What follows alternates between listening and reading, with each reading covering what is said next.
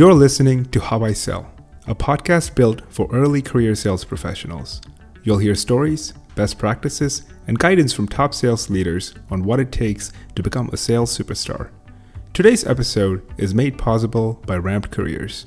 Ramped is on a mission to build the next generation of workforce-ready talent.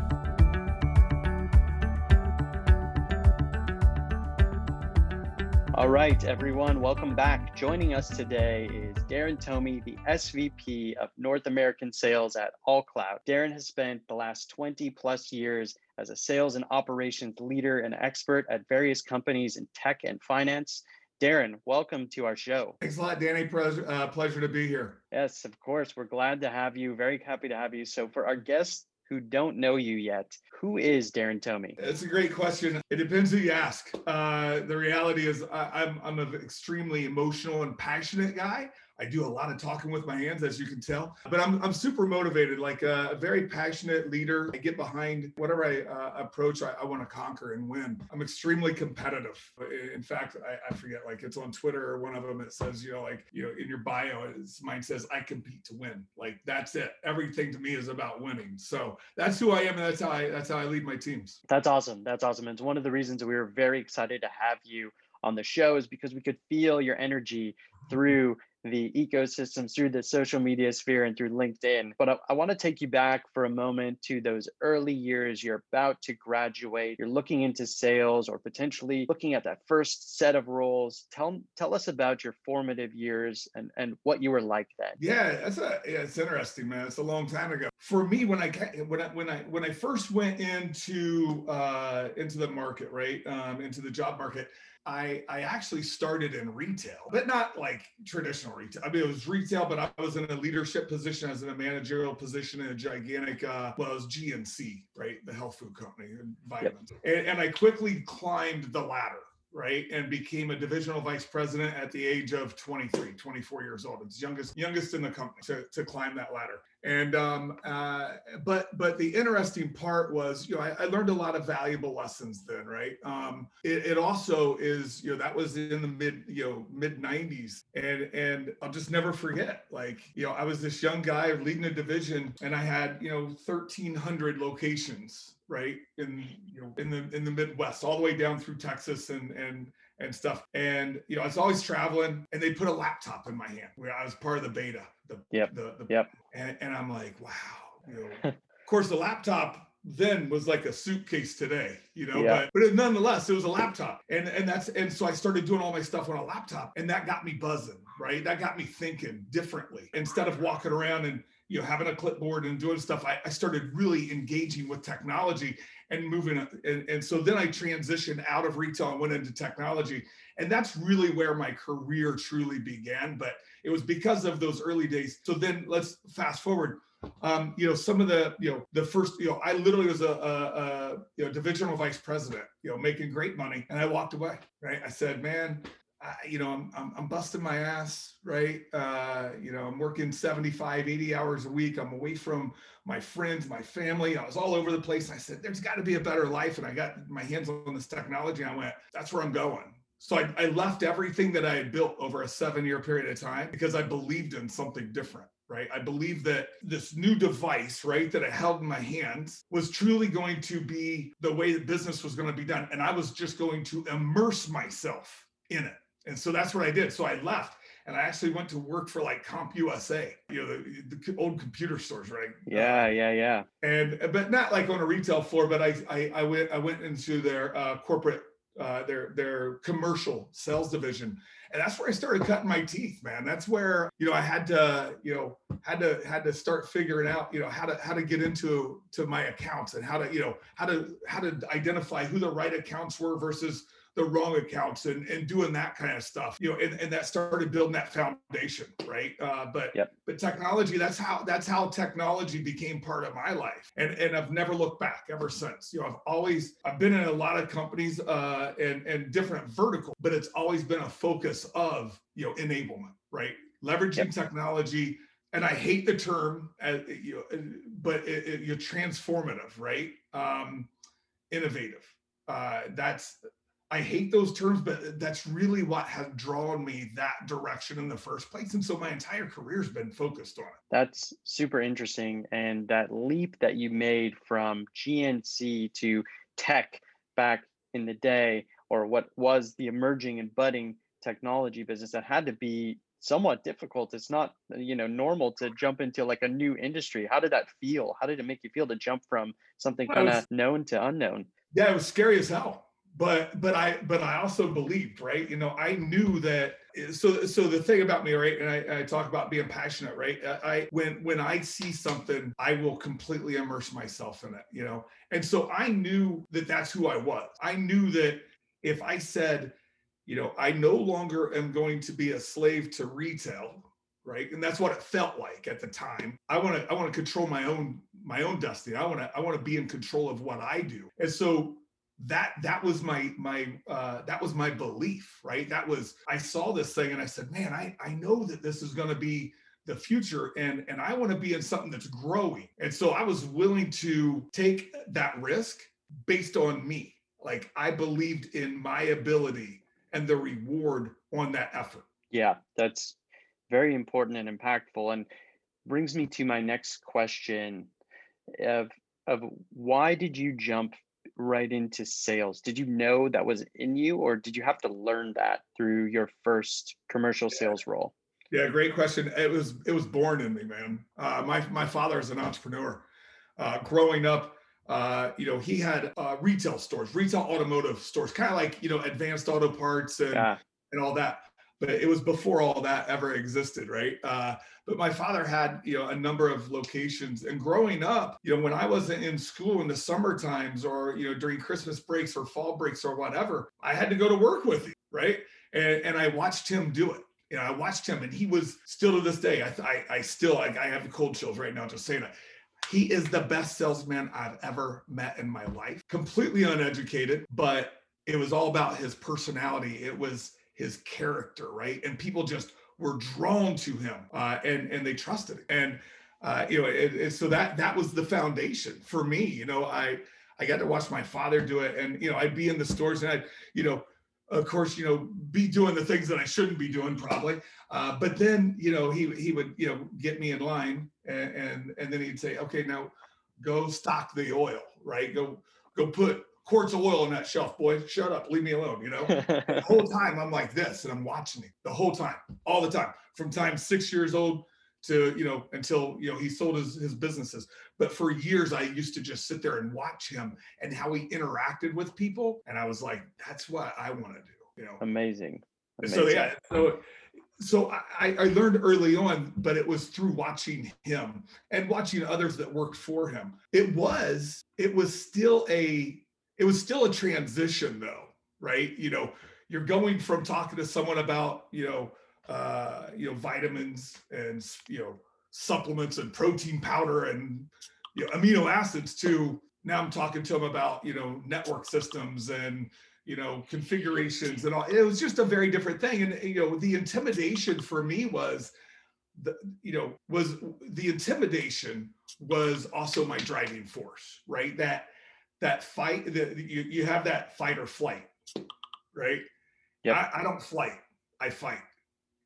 And so that's just me by nature. And so anything that I was uncomfortable with, whether it was around technology or around sales qualifying, I just immersed myself in it, man. I read and read and read and, absorbed as much as I could. But then what's always been successful, and still to this day is successful for me, is personalizing it, right? Making it my version. You can't be a robot. You can't sit there and have a list of questions in front of you as you're talking to a customer, and you're like, so tell me about your top 3 business goals. What's keeping you up at night? Blah, blah. And you're reading down this damn list. Nobody's going to answer it, man. You got to be conversational. You got to make people, you got to help them relax, So anyways, that's it. No, that was awesome. Really, really awesome. And so much to learn even from that. I think, having that role model in your life at an early age, obviously your whole life up to that point with your dad, and looking and being able to emulate some of those skills, some of those emotional components, some of the relationship building that he clearly was great at. You can hear it through this interview too. How would you take that, and given today's ecosystem and what's out there in terms of learning to be a salesperson, you're given a script, you're told to memorize qualification questions, you're told to kind of act like a robot. How do you take what your dad taught you and apply it? How do you teach it to folks who are just coming out? Because a lot of that thing is a lot of those things are what we teach our students. Have personality, be a human, don't be a robot. How do you apply it to today's education around being a salesperson or being an entry level salesperson? That's great, man. It is so it's a constant thing that I'm always working on. But the way that I handle that kind of stuff today, I mean, I've lessons learned, right? I've got scars. I used to, I went against the grain. I went against my better judgment, for time and time again, where I was like, very regimented, right? And I'm a very process driven guy. But I also believe wholeheartedly, like to my core, people don't buy from companies, people buy from people, right?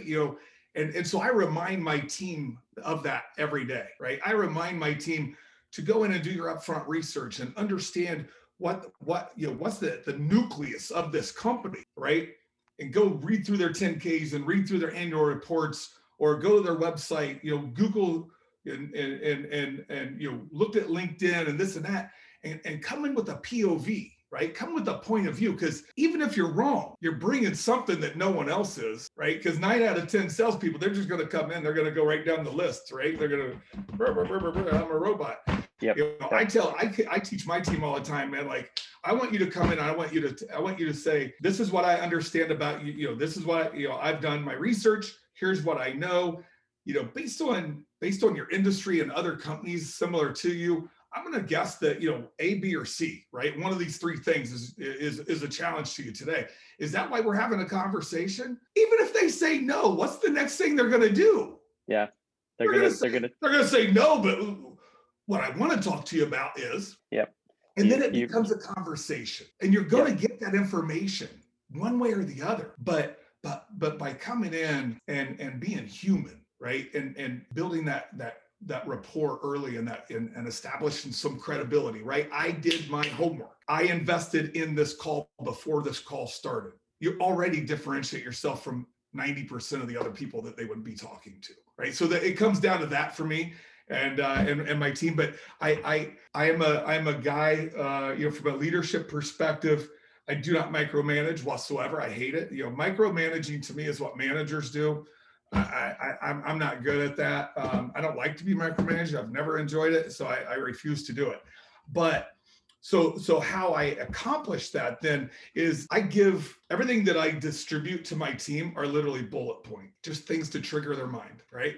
I don't list out questions. I literally have, what do they do? Who do they serve? What's their product, right? Like those kind of things. But instead of who do they serve, it just says serve, products, audience, because I don't want them looking at something and sounding that way. I want them to say it in their own manner, because that's how it comes across much more, personalized, right? Instead of I'm reading this list of questions. So in other words, they just kind of have this big blank piece of paper in front of it. It just has all these different things on it, little boxes, not paper. It's, inside Salesforce. But, they just fill in the boxes, man, as they have communications, as they have ongoing dialogue and discussions. And that's what's worked for them. I mean, we know what our criteria is. We know what determines whether you're qualified or disqualified, right? Yep. But you don't have to sit there and do it like a robot. Like, that's the stuff that drives me insane. But I get it. Some people have to do it. But you won't make it very long in sales. Yep. That's really, really smart, really smart. And for our audience, I think the things that I took away from that, one, be a human. We've preached this all the time, and I don't mean to get preachy here, but be a human is so important, because you're selling to another human. You're not selling to a robot until the day when you start selling to robots, or when robots sell to robots. We're still selling to humans. And then 2, do your research, right? Like, if you come in prepared, and I love the kind of inception thing that you did there, right? If you list 3 things out, and even if you're wrong, they're going to still tell you, because they know you did your homework there. Absolutely. So use that to your advantage. So a question on your leadership style comes up, because you mentioned a bit about how you manage teams and lead teams. Do you subscribe to a specific leadership philosophy? I really don't. I mean, there's sales methodologies and all that, right?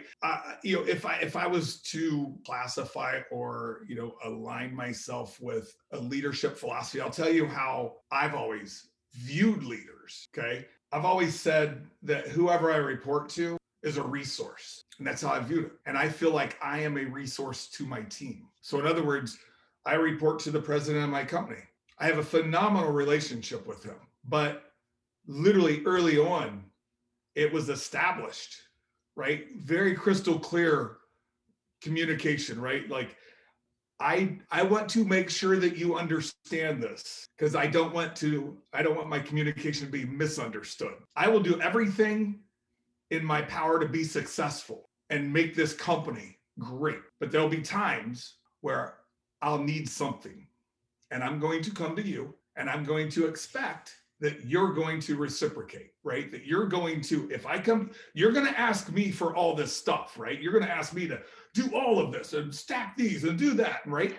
But when I come back and I ask for something, you're my resource. Yeah. I've always just kind of had that. And so I look at my team the same way and I tell them every single day, literally every day, I say, what do you need for me to be successful? So if that is aligned to something, I would say it's servant leadership. Again, Danny, it comes right back to being human, right? Just like when you get on a call, you got to be human. Well, in leadership, you got to be human too, man. Like, people have good days, they have bad days. You got to be flexible with people. You can't manage every single person the same way. You got different, you got different backgrounds and philosophies, and you got, different personality types, right? So I have found that putting myself out there to my team as their go-to resource, and you tell me anything it is you need, I will tell you yes, or I will tell you no. But if I tell you yes, I will deliver because it's about their success. It's not about my success. My role as a leader is to build people up and to help them be successful, right? And in sales, that means I need, seven of my 10 people hitting their numbers every single month. And so that is where I spend all of my time, or as much time as I possibly can, is spent making sure that those people, that 7 of my 10, right, on a hypothetical number, are going to be successful because their success is the precursor, the key indicator of what my success is going to be. So it's servant leadership, I guess. Sorry. Awesome. Yeah, no, I was gonna say, when you were describing, originally said no, and then walking me through your process, your methodology, I was like, okay, that sounds like servant leadership. It's awesome. But being from Indianapolis, there happens to be, a guy who used to be a head football coach here who wrote the book on servant leadership. Tomey Daren. I probably it's someplace here. Like, I have it. I've read it. It's tattered and torn. So he's a University of Minnesota graduate, and I'm from Minnesota, so he's my guy also. I love that man. Very good. He is a hell of a guy and a hell of a football coach too. Absolutely. When you think about your career in leadership, was there an inflection point where you were like, man, I got this. I know how to be a leader. I can lead teams to success. Yeah. I would say that point for me where I crossed that chasm a little bit, where I was like, man, that's it, was I was at Exact Target, early days of Exact Target. This is 2004, 2005. And working with 2 amazing guys, Dwayne Poole, who's now he's the CEO of Anosics, which is, in the technology space. He was in charge of sales operations. Scott Blazinski was my executive vice president of sales. He's now the CRO at Jebbit. But these guys were amazing, right? And I had never been in an environment or a culture where this ops person who was just a data fanatic, like DP, his name's Dwayne Poole, but we call him DP. DP would just grind you down, right? Like grind you, man. But it was all about data, all about numbers, all about, this is what we have to get to, right? It was all about ROI analysis and stuff like that. He was just amazing. He'd been at Ford before Exact Target, and he was in the executive leadership program. Super brilliant guy. It happens to be a gopher. Wonderful. Played baseball for him, second base. And then on the other side, you had this guy named Scott Blazinski. And Scott was a Colgate guy, right? He went to play, he played football at Colgate and stuff. He was a big guy, you know, he's a linebacker. It looked like a linebacker. I think he was a defensive back. The net was these two guys, man. I watched them for 5 years. Like I was with those guys in the same office. Literally, the three of us shared an office together. I was the head of corporate sales. Scott ran enterprise, and then Dwayne was DP was the sales ops. And I just listened, and I'd never seen a machine operate like they did. Dude, we had 36 quarters in a row of growth, not just hitting our numbers, growth, right? Crazy. That was the tipping point for me, was because I watched how they interacted, how they leveraged off of each other. And I saw the benefit of it, right? And I saw how, you know, DP could take data and run these, you know, analyses and then come back and give that information to Scott. And then Scott would go run his plays off of data. That was the point for me, right? It was having that connectivity. You know, it's in Scott's famous words, man, inspect what you expect. Yep. So you get, but you know, if the expectation is that, you know, 7 of my 10 or 70% of my account executives are going to be hitting their numbers month over month, quarter over quarter, et cetera, and we're at 50, what do? You got to run an inspection. You got to inspect, right, what you expect. And I still use that every single day. I literally every day, I live by it. But that was the lesson that taught me. It was watching how they did it, and the absolute coalescence of data and leveraging that data to drive your plays instead of spaghetti on the wall, right? Yeah. Or shotgun approach. These guys were snipers, man. Snipers. They knew exactly what our ideal customer profile was. And we did not talk to people who did not match it. We said, this is who we are. This is who we are from a DNA perspective, right? It's our core competency is go and work with this kind of a customer. And clearly it worked, right? Salesforce acquired ExactTarget, you know, $2.8 billion, you know, in 2012, 2013. So that was the tipping point for me though, Danny. It was to watch these guys and hear them and see the models that they put together. And I still use those models today. It's awesome. It's really, really awesome. I sit with my team and I say, you know, on a per AE basis, you know, you need to have 24 active opportunities at any given point in your pipeline. I know that you got to be adding 1.6 net new opportunities on a weekly basis. Like I have that down, right? I know exactly what it is, and it's all based on modeling that I learned 15 years ago now, and it still works today. That's nuts. That's nuts how a couple people, a stop along your journey can have that profound of an impact where you're still using it, still leading to success today. It's really cool story. Transitioning a bit from your leadership to how you work with early career sales folks, the BDRs, the SDRs of the world. How are you guiding those folks to success in their early days and really as they, you know, transition into performance and out towards promotion? Yeah, it's great. I mean, you know, I loved coaching. I love it, right? I'm born and raised an athlete, did it my whole life. I'm too old to do anything today, but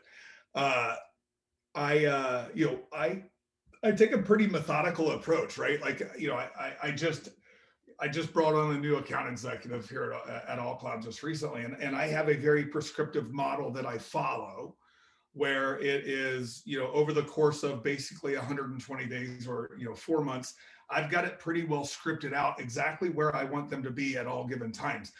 But, you know, for like a BDR and SDR, you know, it's about getting them comfortable, right? It's about giving them enough knowledge to where they're not intimidated. You got to get past the intimidation to have success, because if you're intimidated by picking up the phone, it comes through, right? So what I do is I work tirelessly with them. I don't give them scripts. I give them bullet points, and I make them develop their own cadence, right? And their own delivery. But you've got to hit these 4 points.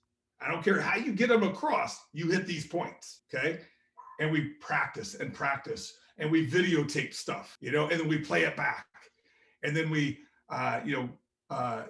peer groups, so it's a lot of, I guess, simulation, if you will, is especially in the BDR and SDR side, man. Like it's, now as they begin to progress, right, and they move from a BDR, and my philosophy is, first off, is if you think about a sales org and what's the entry point, the entry point is as a BDR, not an SDR.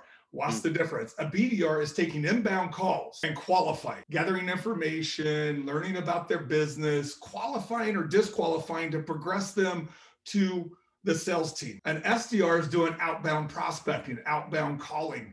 It's so much harder. For organizations, this is just my belief, right? I've done this a few times. My belief is that if you start someone as an SDR, you are failing them. Because as a BDR, they're getting repetition, right? They're getting these inbound leads. They're getting repetition. They're getting, who is AllCloud? Well, we are this. They're answering the questions, and they get that repetition, and they build confidence through that. Now you put them into the SDR role and let them leverage that confidence to go bring in net new, right? Too many organizations flip-flop it. They want to start people as an SDR.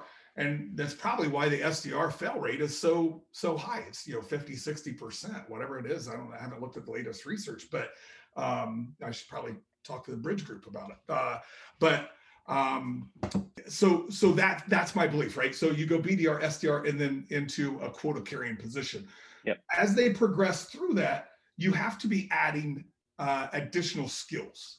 And so, as a BDR, it's pretty much, Q&A and knowing what the key criteria are to define whether someone is qualified or not qualified, and if they are qualified, what's the route they follow. If they're not qualified, then you go, it's like, are they qualified? Yes, boom, they go here. If they're not, boom, okay, let's put them in one of these three buckets, right? They're just information gathering, right? Or they're not the right contact. Okay, great, who is the right contact? Let's go find that person.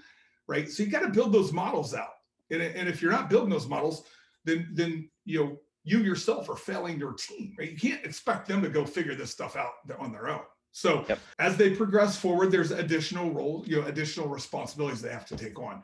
And you go from BDR to SDR, and then SDR into an AE role. And now as an AE, but really as an SDR, they need to be getting taught what they will be doing as an AE before they're quota carrying. So in other words, you've got to bring them in to those calls, right? If an SDR sets a call and is assigned to an AE, you let that SDR be on that call with that AE and shadow that AE for as long as you possibly can, right? Without having a duplicative model. But you want to get them real world experience and hear what the best of the best are doing. It goes back to how I learned. I watched my dad. So you want to pair them up, let them listen in, and let them, and then have them actually, if you use a PowerPoint deck or you run a demo or whatever your organization does, whatever your product is, let the SDR go make some errors, right? Let them run a demo, but have someone with them. Let them run that deck, but have someone with them that can step in and help them before they're a quota carrying person. Instead, what I see happen all the time, it's like, oh, you progressed and now you're here and now you're quota carrying and you got to do $150,000 and welcome to your first month. And the AE's like, shit, I'm still waiting to get my login to run a demo and I don't even know what I'm demoing. Bad expectations, man. Yeah. So what I'm hearing and what I'm starting to see, well, not starting, but what the themes that I'm pulling out from you and your leadership style and how you coach people is, one, everybody's a human, right? This is the same thing, right? You're not just treating them like a number. Now you're in this new role, you got a number to hit. You are a sales robot. So you're human. Building that team environment, right? A coaching, mentorship, almost an apprenticeship. Like you are paired up with somebody along the way to make sure that you know exactly what you're doing before you're released in the wild. And then, right, develop your own talk track, develop your own script. You got this. It's up to you. Again, back to you can be a human salesperson and have your own voice and also succeed. So those are really impactful. And for our audience, I encourage you to take those pieces of advice to heart here. Daren, two more questions before Yeah. I get you out of here. So one is, what's a common misstep that you see young salespeople fall into early in their careers? Common misstep. They think a deal's done before it's done. Don't celebrate till you get the ink, right? Don't jinx yourself. But what that ultimately comes down to is they don't have the reason that happens so often, right? They get the head nod, right? Yes, I want to do this. They even get the verbal, yes, I want to do this, but they don't know what happens after that, right? So you gotta work with, again, work with your champion, work with your mobilizer internally at your prospect and say, okay, other than yourself, who else is involved? Who else needs to be involved in this decision process? You got to ask that way earlier than when you get the head nod, right? Because you need to get those people to the table, and that's a big problem, right? There's the inexperienced AEs, they accept one contact, right? We know for a fact, right? The average decision includes 6 people, right? Yep. So it's our responsibility to figure out who those people are without offending the person you're talking to. I've seen it done so many times. You got to be intentional about how you ask, though, right? You can't just say, well, Danny, I know that the average business decision requires 5 more people. Who are those people, and what are their roles, and what's their responsibility, and what's their profile, blah, blah, blah, right? You can't do that. Right now, I'm just pissing you off. So instead, you got to say, like, I coach my team all the time and say, don't ask, well, who else, don't ask who else is involved. I say, outside of yourself, right? Because you don't want to, that the person you're dealing with is not the decision maker, but don't make them don't make them feel insignificant. Say, listen, I really appreciate all the time we spent together. This has been awesome. Outside of yourself, who are the other people who will be involved in the evaluation and ultimately the decision? Oh, well, it's going to be Sally and Betty and Bill and Bob. Okay, great, man. Let's talk about what their priorities are. Right. I understand yours, Danny. I know what's critical to you. But if Sally was here, right, your big 3 are, increase rate, drive more leads, higher conversion, right? And because you're in marketing. So I want to increase my leads, have a better conversion, and a lower cost per lead. Okay, great. Now Sally runs your sales team. What's going to be important to Sally? Have you had a conversation with Sally about this? Right? What would be her 3? Let's talk to Sally. Can we have a conversation with Sally? I just want to make sure that we have clarity across this, right? Can you work with me and let's get Sally on a call?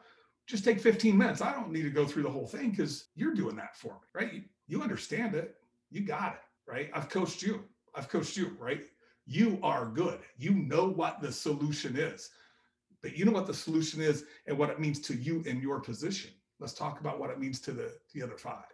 Let's go have a quick 15-minute dialogue with each one of them and say, frame it. This is the solution, right? This is the problem that we're attacking. This is the challenge against our business goal. What's it mean to you, right?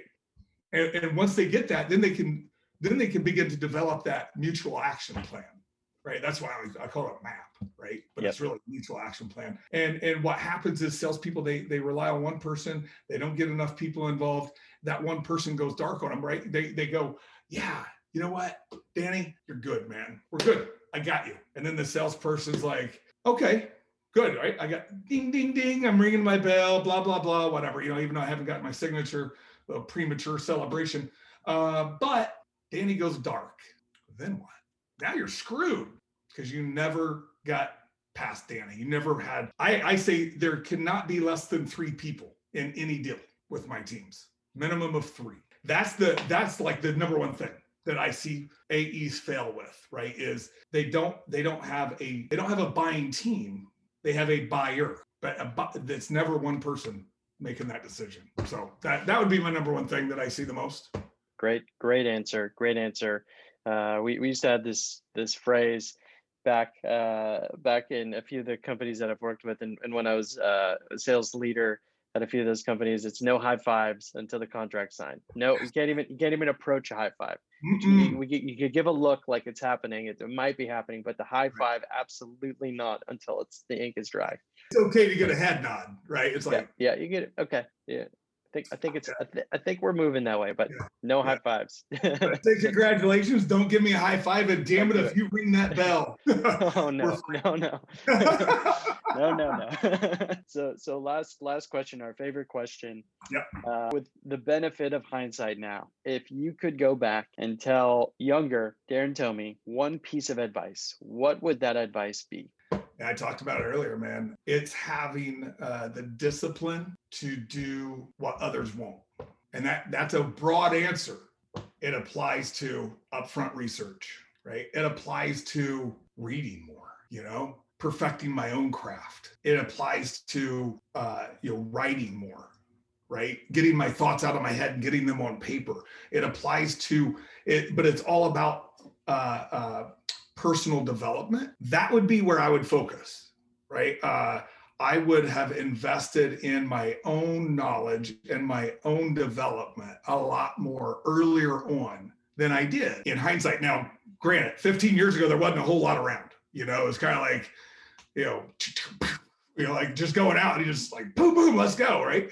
And the world has changed. My God, if I had the tools available that are available today, back then, I've had a good career, but I could have had a great career, but that is really what it comes down to, man. Like, it's a great question, Danny. If I was to nail one thing, that if I had hindsight, I would have invested in myself, right? I would have invested myself more on the development side. I would have invested myself more on craft, perfecting my craft, practicing my demos, running demos for myself, running PowerPoints for myself, stuff like that. I do all of that today.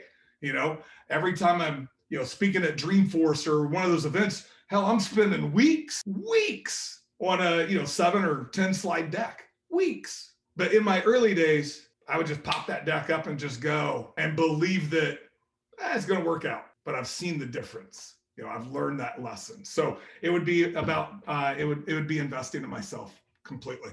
Well, Daren, thank you so much. Our audience is going to love this episode. So much to take away, from being a human to understanding that going the extra mile at certain instances or throughout the sales process can really add a ton, not celebrating until you actually have the win, doing your research and investing in yourself.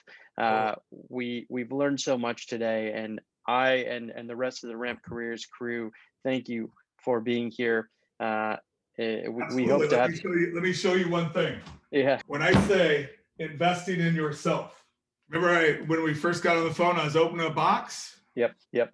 That's what came in. Beautiful. Love that book. I don't even know. I have no idea who sent it to me. Someone just sent it. Love that book. Okay? No clue, right? This is all I do, right? That I have a stack of books, literally, that they're next. These are next, right? I'm investing in myself. I'm 48 years old and I'm not done learning. Okay. Love it. We love it. That's the epitome of investing in yourself. Okay. Blue Fishing. Here's another one. I love this book. This is one of my favorites. Blue Fishing by Steve Sims. Absolutely love it. Right? Like read. Don't follow one path, right? There is no one sales methodology that solves everything. I study Medic. I study Gap, right? Solution sell. I do it all, right? But because you have to internalize it and personalize it, or else it comes across completely bullshit. And your audience will know. Your customer will know. They'll call you out, right? You want to be unique. You got to be well-rounded. Okay. It's amazing. Well, thank you, Daren. This has been great. We hope to have you back someday in the future. And I know, again, our audience is going to love this one. So thanks so much. Appreciate being on the show, man. And can't wait to see it and talk to you guys soon. All right. Talk soon.